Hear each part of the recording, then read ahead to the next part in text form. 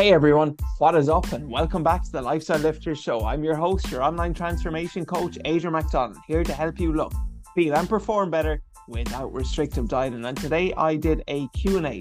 And on today's Q&A we covered four specific topics. So the first one was how to stay lean year-round without being obsessive about food.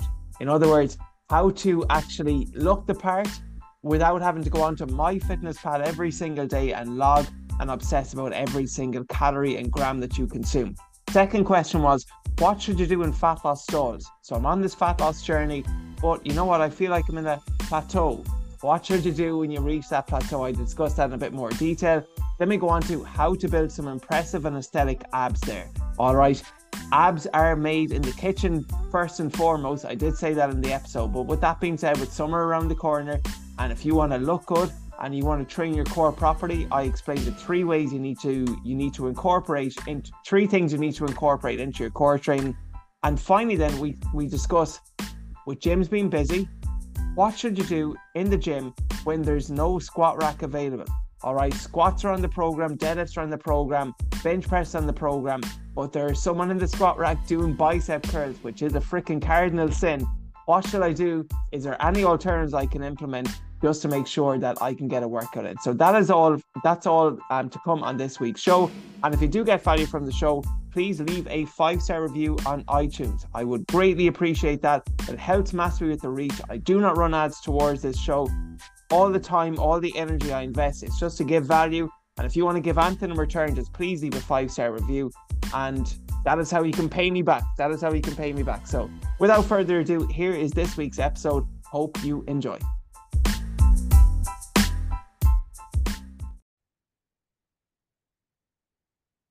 Hey everyone, what is up and welcome back to the Lifestyle Lifters Show. I hope everyone is having a great week so far. As of recording this, I have severe DOMS, delayed onset muscle soreness, hit a really hard and challenging workout on Friday. So I'm currently rehabbing an injury and it's been frustrating. I haven't been able to run properly since it was actually Black Friday. I remember I was doing a workout in the morning. I was heading up to Kildare Village that day. I always go up every year for the Black Friday sales. And I just pushed myself a small bit too hard doing rear foot elevated split squats.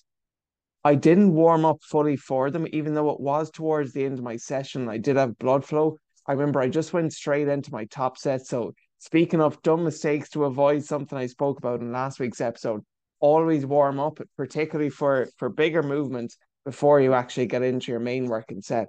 So I was doing them, and to be fair, I built up a nice bit of strength over the previous few weeks. I had a 10 kilo vest on and two 30 kilo dumbbells in my hand. And I was doing them for reps of five, five each side, I think. And doing rear foot elevated split squats, look, they're probably the most hated exercise out there.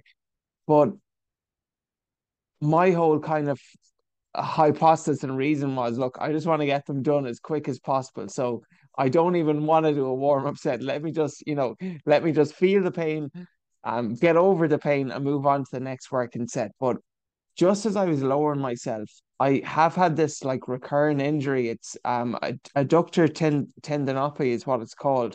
It's basically at the real top of my hamstring or the bottom of my hip there, where your it's almost like that insertion point.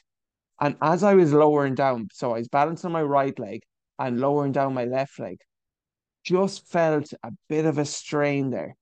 And you know the difference between good pain and bad pain. I mean, bad pain is it was good pain is obviously the pain you get after a workout. It's a good feeling, it's tough during it, but you're benefiting yourself. Bad pain is when it's injury, it's a sharp acute pain that just comes on you. And this was bad pain, it was acute pain. And me being me, sometimes we all get into this mindset of just F it, I'm just gonna keep going, I'm gonna push myself, I'll be all right, I'll be grand. And I'm not someone that if I see something written down on a pen and paper and on my program, I like to see it out. And I know it's something I definitely need to get better at. So I had 3 sets in that day and I'd be stubborn enough sometimes to push through. But that day, it caught up to me and I still finished my 3 sets on the split squats. The first set was the rough one. The second and third, I had a bit more blood flow. It felt all right. And I was still able to do some treadmill running after that session. But then the next day, I got a bit of pain there. It's like, oh, God, okay, I probably pushed myself a bit too hard yesterday. Hopefully I'll be all right tomorrow because I usually would. That was a Friday leg session. I'd usually do running then on a bit on a Sunday, just some steady state cardio. Wasn't able to do that, pushed it out then to the following week, and then all of a sudden it's like squats which were feeling good or deadlifts which were feeling good. Now all of a sudden that pain is coming back, and now I can't squat properly. I have to deadlift from at 3 inch elevated blocks. I'm really severely limited. I can't do any lunge movements, and it has set me back quite a bit. That injury, that's almost 3 months ago at this stage. So I'm not sure how I'm getting into this in the first place. Oh yeah, so I do have DOMS in my legs, but I'm currently rehabbing it and getting back to where I was, thankfully. On Friday, was able to run back on the treadmill up to 18.5 kilometers an hour pain free, which I was pretty happy with. I was able to maintain that for a minute. So hopefully getting back into the swing of things, but I will learn from my mistake and well, I'll have to get better at learning from my mistake. That is warm up properly. Make sure you give yourself enough time before you go into your top set, and it will obviously have a good carryover. Now, anyways, all of that aside, today I have a Q&A, and these are 5 questions which I got, but I'm going to go into them one by one. These are from a combination of some of my clients and ones that I'd seen previously on Instagram before that I'd been asked. So I feel podcast is a good opportunity just to expand on them in a bit more detail. The first question is how to stay lean year round without being obsessive about food. So this was a question that one of my clients asked me, and I can definitely relate to this as well because there's been times in the past where I've almost been a slave to my own nutrition.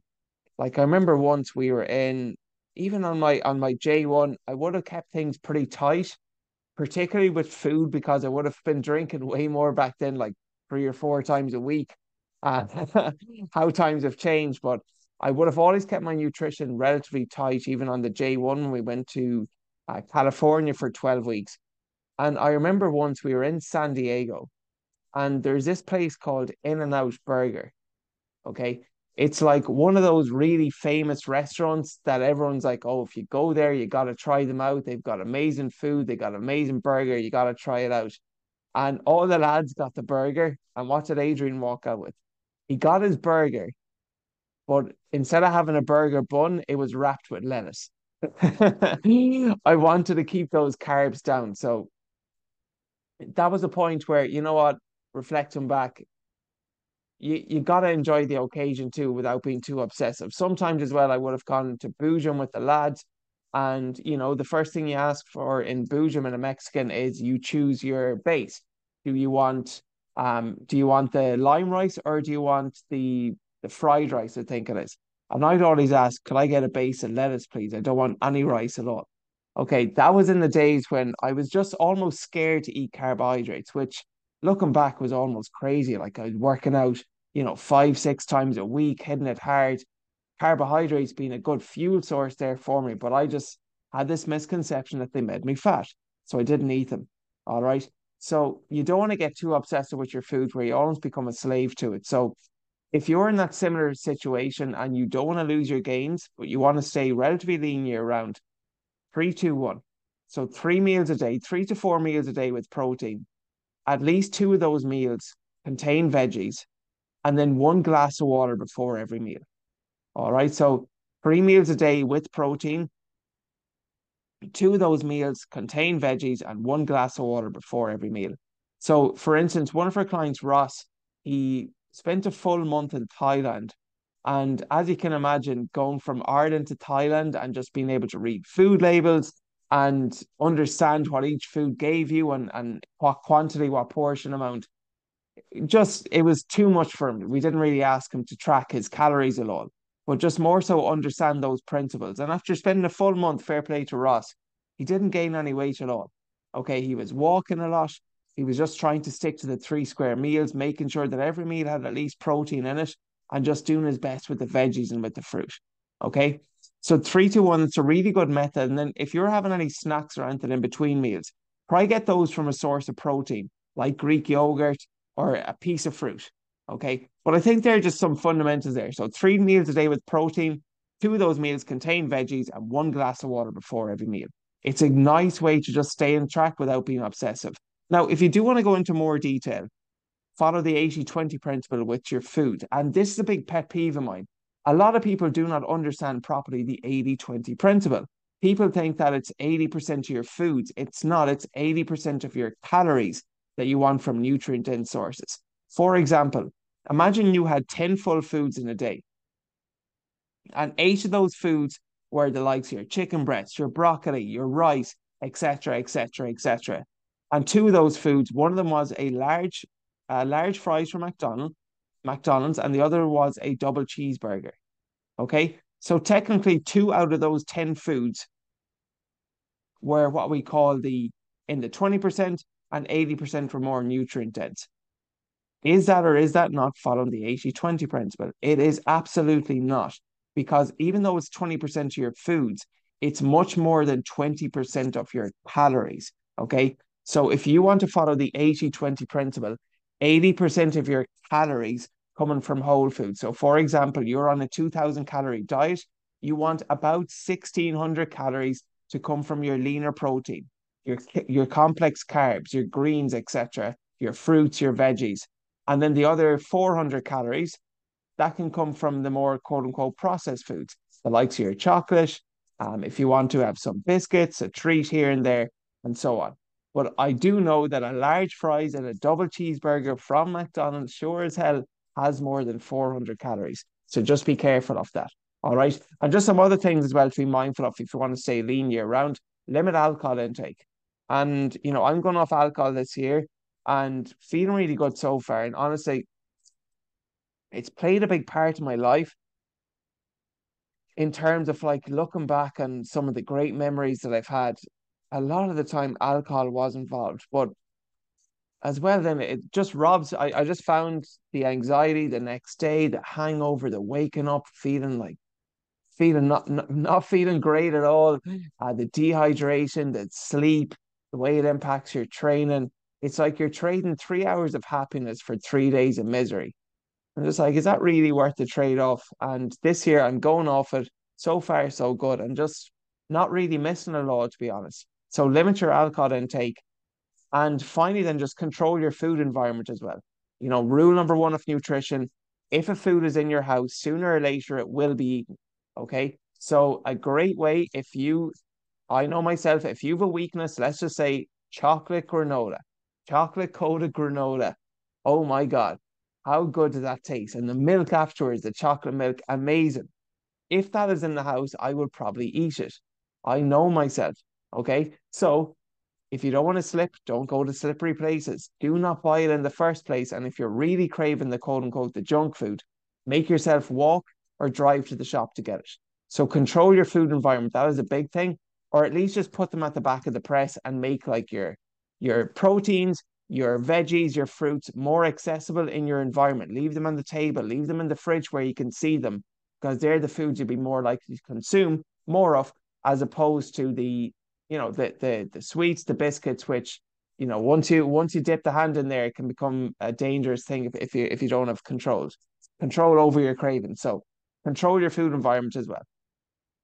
All right. Now I'm not talking staying lean year round. This is just in relation to food. I'm not going to be talking about training, cardio, sleep. All of those things are important, but this is just pertaining to food. So 3-2-1 method, snacks between meals, either protein or a piece of fruit, 80-20 principle, limit your alcohol and control your food environment. Question number two, what should you do in fat loss stalls?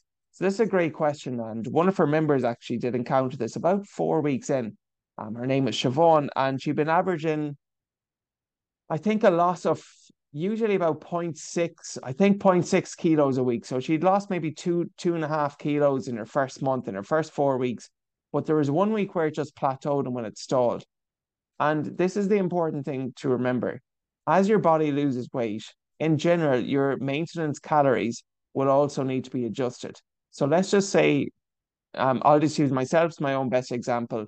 when I was doing my cut for my photo shoot, my maintenance calories probably would have started at 3,300. In other words, 3,300 calories a day to maintain my weight. All right. Now, by the end of that cut, because as my weight decreased, so too does your basic metabolic rate. Basically, the amount of calories your body requires and burns while resting, that also decreases. Okay. So I would have estimated that when I lost the weight, my maintenance calories dropped from 33 to 2,900, which meant it was a 400 drop. All right. Now imagine that I wanted to get back to my maintenance calories and I just decided that I'm in my cut and I'm just going to go straight back up to 3,300. At that time, that would have actually been a calorie surplus for me and I would have gained weight. So a big mistake a lot of people do is as they lose weight, they don't adjust their calories accordingly. That is important because in general, a lighter body will burn less calories than a heavier body. All right. So if your fat has stalled, first of all, how long has it stalled for? Has it just been, a week? Has it been 2 weeks? Has it been a month? That matters. What I would say is if it's 2 weeks consecutively, you need to change something. So in the case of Siobhan there, she was a perfect example of we just had to lower the calories by about 100. And then the following week, she had a big drop in the scale. I think she dropped nearly as much as a kilo because of that.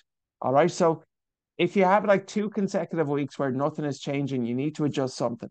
So with your calories, that can be lower than by maybe 100. With your training, it could be increasing, going from lifting 3 days to 4 days or 4 days to 5 days. All I will say though is this is also important. You can't always add, and subtract simultaneously. Like if you're in a calorie deficit and you're adding more training yet reducing your calories, your training is going to take a hit. So I prefer my preferred way of adding or increasing activity is just simply through walking. Look at your current step count, try to increase that by at least 10%. You're doing 10K a day, let's up that to 11. You're doing 8,000, let's go to 8,800 or even 9,000. By increasing your steps and increasing your walking activity, it's just not nearly as taxing on your body as doing like an extra strength session. Now, if you're at three strength session, you could probably push that to four anyways. But walking is much less taxing than doing like a hard run as well, which can even just deplete you even more and cause you to want to consume more calories. So there are just some ways. First of all, reflect how long has it been. Secondly, change something, whether it's your calories, your activity, or a combination of both. And just finally as well, how long have you been dieting? Like if you've been dieting for a long time and you've been in a severe calorie deficit, your body will adjust to that as being the norm. And this can actually slow down your metabolic rate. That could be a case for you where you need to take a diet break and try to bump up your calories for a bit, which might sound like I'm speaking on the opposites here, but it has worked in the past. I had one client so lean, really lean guy, and he was just in a calorie deficit at 1,500 calories a day for like 3 months. So I had to have this hard conversation with him. He wanted to get really fit and really lean for, I think it was a wedding or it was a wedding he was going to. And my whole approach with that was, I'm actually not going to drop you anymore. I mean, if you want to get as lean as possible, does that mean we got to eat? Okay, you're at 15. Do we got to go to 14, 13, 1,200 calories? Is that really going to be beneficial? So we had to go the opposite.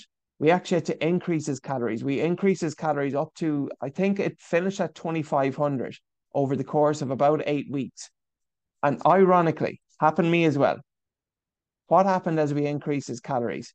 He actually lost weight. All right. Because we just rebuilt his metabolism because it was just in, such a kind of a low state there for a while from being in a severe calorie deficit for too long. So your body can adapt. So potentially you might need to do a diet break. And then the great thing was there, we built up his metabolism again that to 2,500, that when he wanted to do a cut, it's much easier doing a cut where your maintenance is around about 2,500 and we drop you down to, would say, 2,000 or even 1,800, I think, for the last couple of weeks there. He wanted to go quite low. But that's much easier to maintain and stick to rather than, okay, I'm at 15. Do I really got to go to 1,200? You know, that can just lead you down a slippery slope. So they're just a few things to keep in mind. Um, or what to do in your fat loss stalls. Now, next question is how to build impressive abs. So I used to be of the opinion that doing a plank for 3 minutes before my dinner was worthy of a protein shake. Or that just holding a plank for as long as possible is what gave me abs. We've all probably done that before where you hold a plank, you lift up your t-shirt and you check your mirror only to see the disappointment on your face that you do not have visible abs. We've all done it before, don't lie. That was my opinion. But look, honestly, when it comes to getting abs, abs are made in the kitchen. And it's an old adage, and it is definitely true because you can do all the core training in the world, but if your body fat percentage is too high, you're just not going to be able to see them. Everyone has abs. It's just a case of shredding off the body fat and shredding that down to see them. Okay. With that being said, though, if you actually want to build aesthetic abs in the gym and when you want to train your abs, you got to address the front, which is the anterior. You got to address the side. Okay, that's like your obliques, and you also need to train them through rotation. So I'll go through all three of those now. If you want to train the front of your abs, that's going to be like plank variations. So just your standard plank, if you want to increase the intensity, you could do a plank and then raise an arm or lift a leg. All right, it just adds more instability. One of my favorite ways to add load to a plank is to do a plank cable row. How you set up for this, or you can also do with a band is you tie a band around a rack, or you just get the cable in the gym. You put the machine down to like the height of, we'll say 3 in the floor. So the cable machine is down real low at the floor. You adjust the height there. You attach the rope attachment to it. So you know the one where you do the tricep push downs. Use that rope attachment. And then what you're going to do is you are going to pull the rope, add some weight obviously to the cable, and you're going to be in the plank position. So imagine you're in a standard plank position and you're balancing the plank on your left arm and the right arm is holding the cable rope. What you want to do is you want to do a plank cable row. In other words, you row the cable, or you get the rope and you put it towards your body while holding a plank position. Oh my God, the burn off that is absolutely insane. Absolutely insane. And it's a great way to add load to your core training.